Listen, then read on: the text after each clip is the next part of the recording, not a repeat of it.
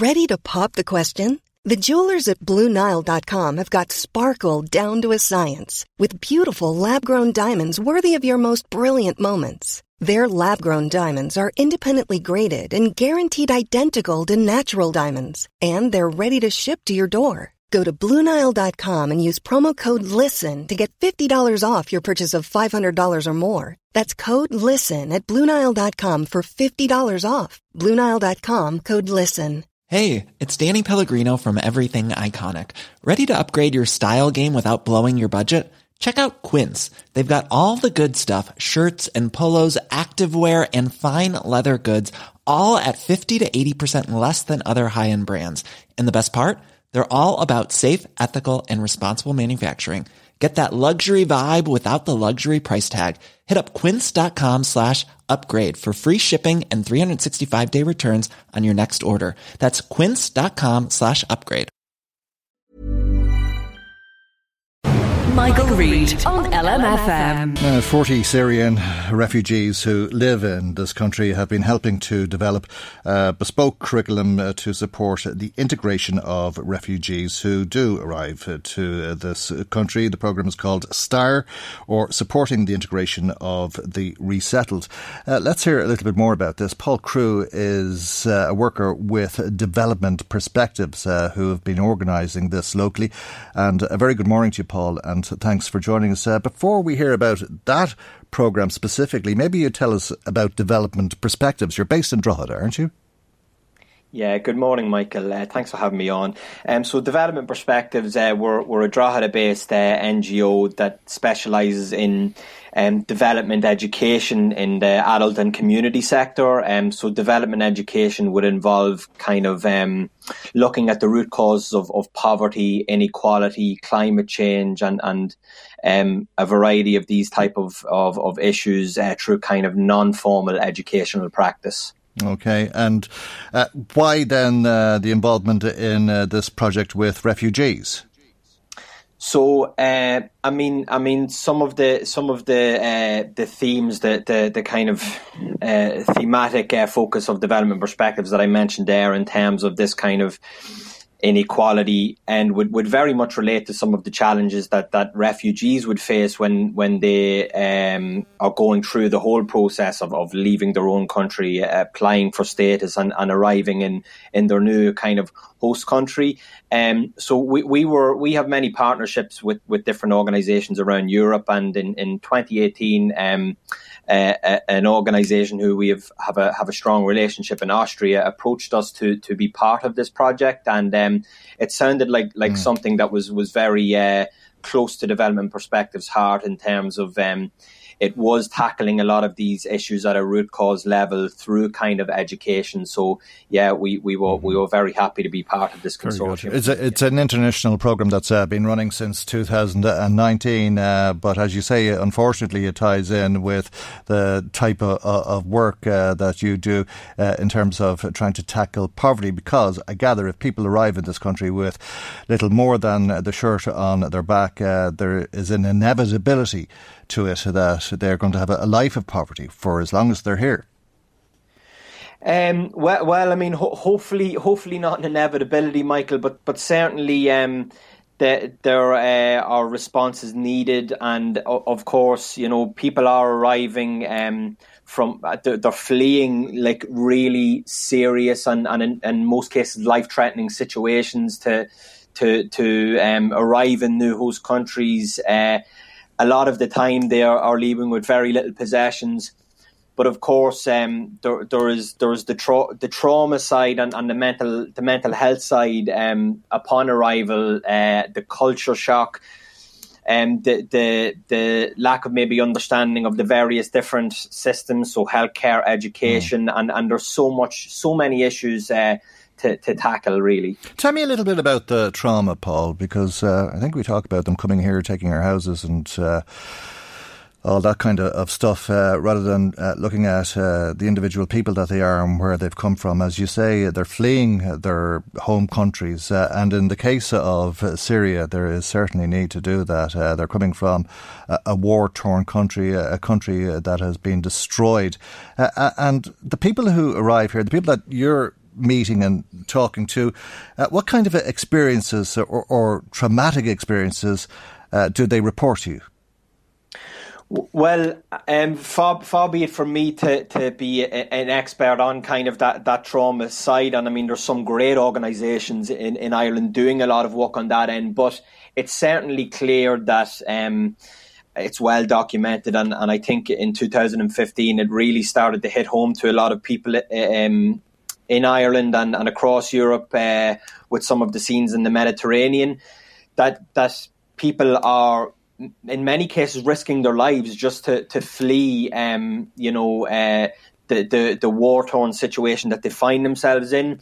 In many cases, they've lost loved ones tragically as a result of the war, and in many cases, they've been separated from their loved ones. So all of this combined with the culture shock of arriving in a new place, and I mean, I went traveling myself for a year a long time ago on my own terms, my own decision, and that's difficult enough to kind of deal with the new environment you find yourself in. But when you bring all these aspects to it together, it really is challenging for people, and they're certainly in need of support. And when they arrive, for Syrians, are they automatically entitled to refugee status? Well, this, I suppose, where it gets a little bit complicated, in the sense that we hear a lot of terms that are bandied about, like refugees, asylum seekers, and sometimes, I was this person as well. Once upon a time, we can be forgiven for thinking that these are maybe the same kind of people status. or status, yes, but it is quite different. So refugees, programme refugees, as they would be kind of termed in Ireland, would already have refugee status that would have been ratified for them in refugee camps, whether it be Lebanon, Turkey or Greece.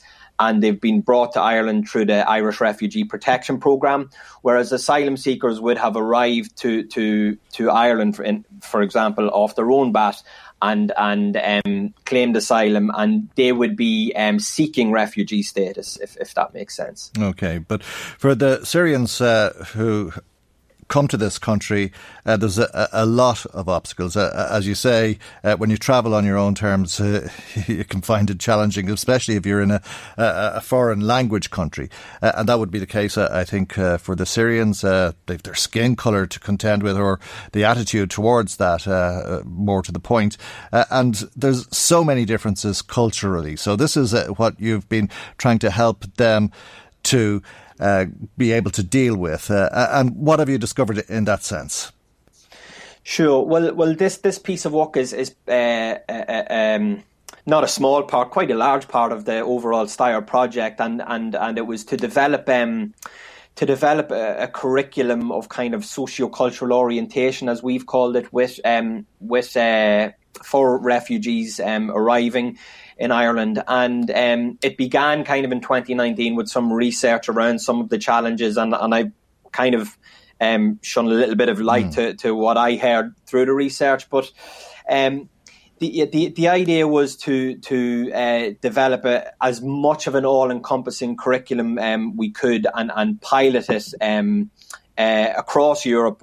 We've other partners working on this across Europe as well, and kind of refine it. And so in November we piloted the programme, working alongside the Irish Refugee Council to deliver it to 40 refugees. I think actually the number might have been a little bit more than that, and trying to cover a range of issues. We weren't able to cover the entire curriculum, of course, but what we covered were the elements that they felt were important, and we done that through kind of a pre-evaluation piece. And we piloted it, and now we're refining it, and hopefully we'll have something that will be useful for NGOs who work in this area for the refugees themselves going forward. Okay, and you're hoping that it's a programme that will receive government funding for that matter?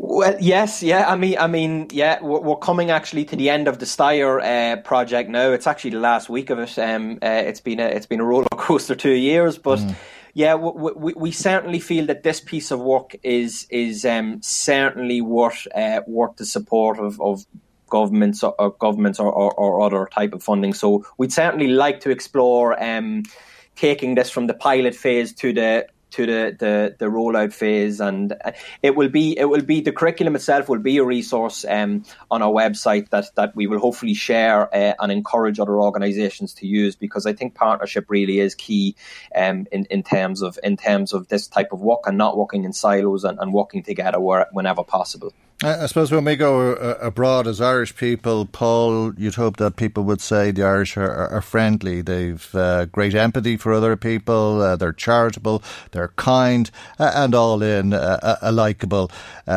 nation of people. What would you say about Syrians?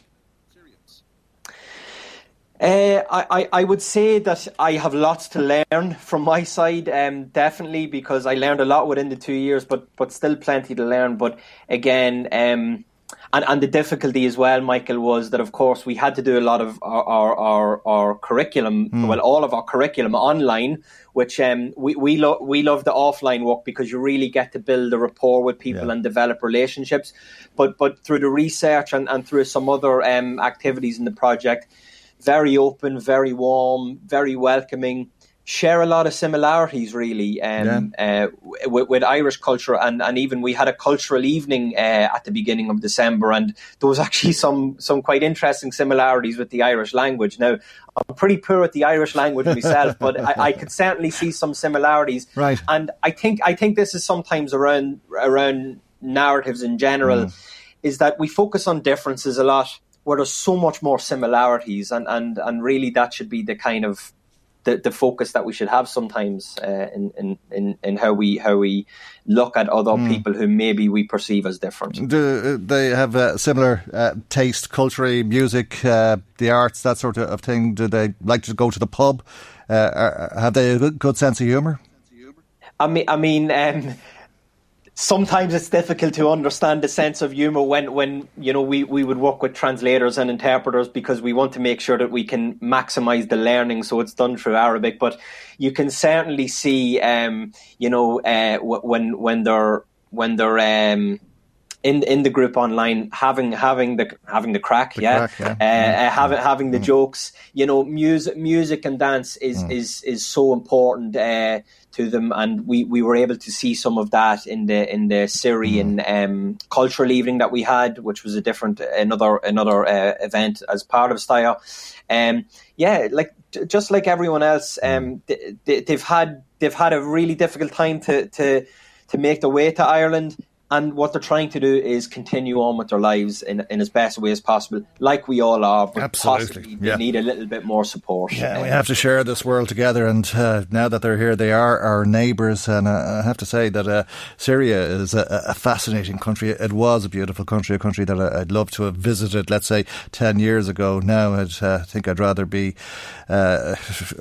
anywhere else. It looks like hell on earth. It's been destroyed because of the brutal war. But the result of it is the refugees, and they're the people who are living in our community. So it's good to hear a little bit about them, Paul, and I'm sure as the years goes on we'll get to know them better, and indeed their children and their children's children for that matter. Thank you indeed, and best of luck with that programme. I know that you'll be publishing the findings very shortly, and for joining us this morning, Paul Crew, Drogheda-based project worker with Development Perspectives. Michael Reid on LMFM. Hi, this is Craig Robinson from Ways to Win, and support for this podcast comes from Invesco QQQ, the official ETF of the NCAA. The future isn't scary. Not realizing its potential, however, could be. Just like on the recruiting trail, I've seen potential come in many forms as a coach. Learn more at Invesco.com/QQQ. Let's rethink possibility. Invesco Distributors, Inc. Planning for your next trip? Elevate your travel style with Quince. Quince has all the jet-setting essentials you'll want for your next getaway, like European linen, premium luggage options, buttery soft Italian leather bags, and so much more. And is all priced at 50 to 80% less than similar brands. Plus, Quince only works with factories that use safe and ethical manufacturing practices. Pack your bags with high-quality essentials you'll be wearing for vacations to come with Quince. Go to quince.com/pack for free shipping and 365-day returns.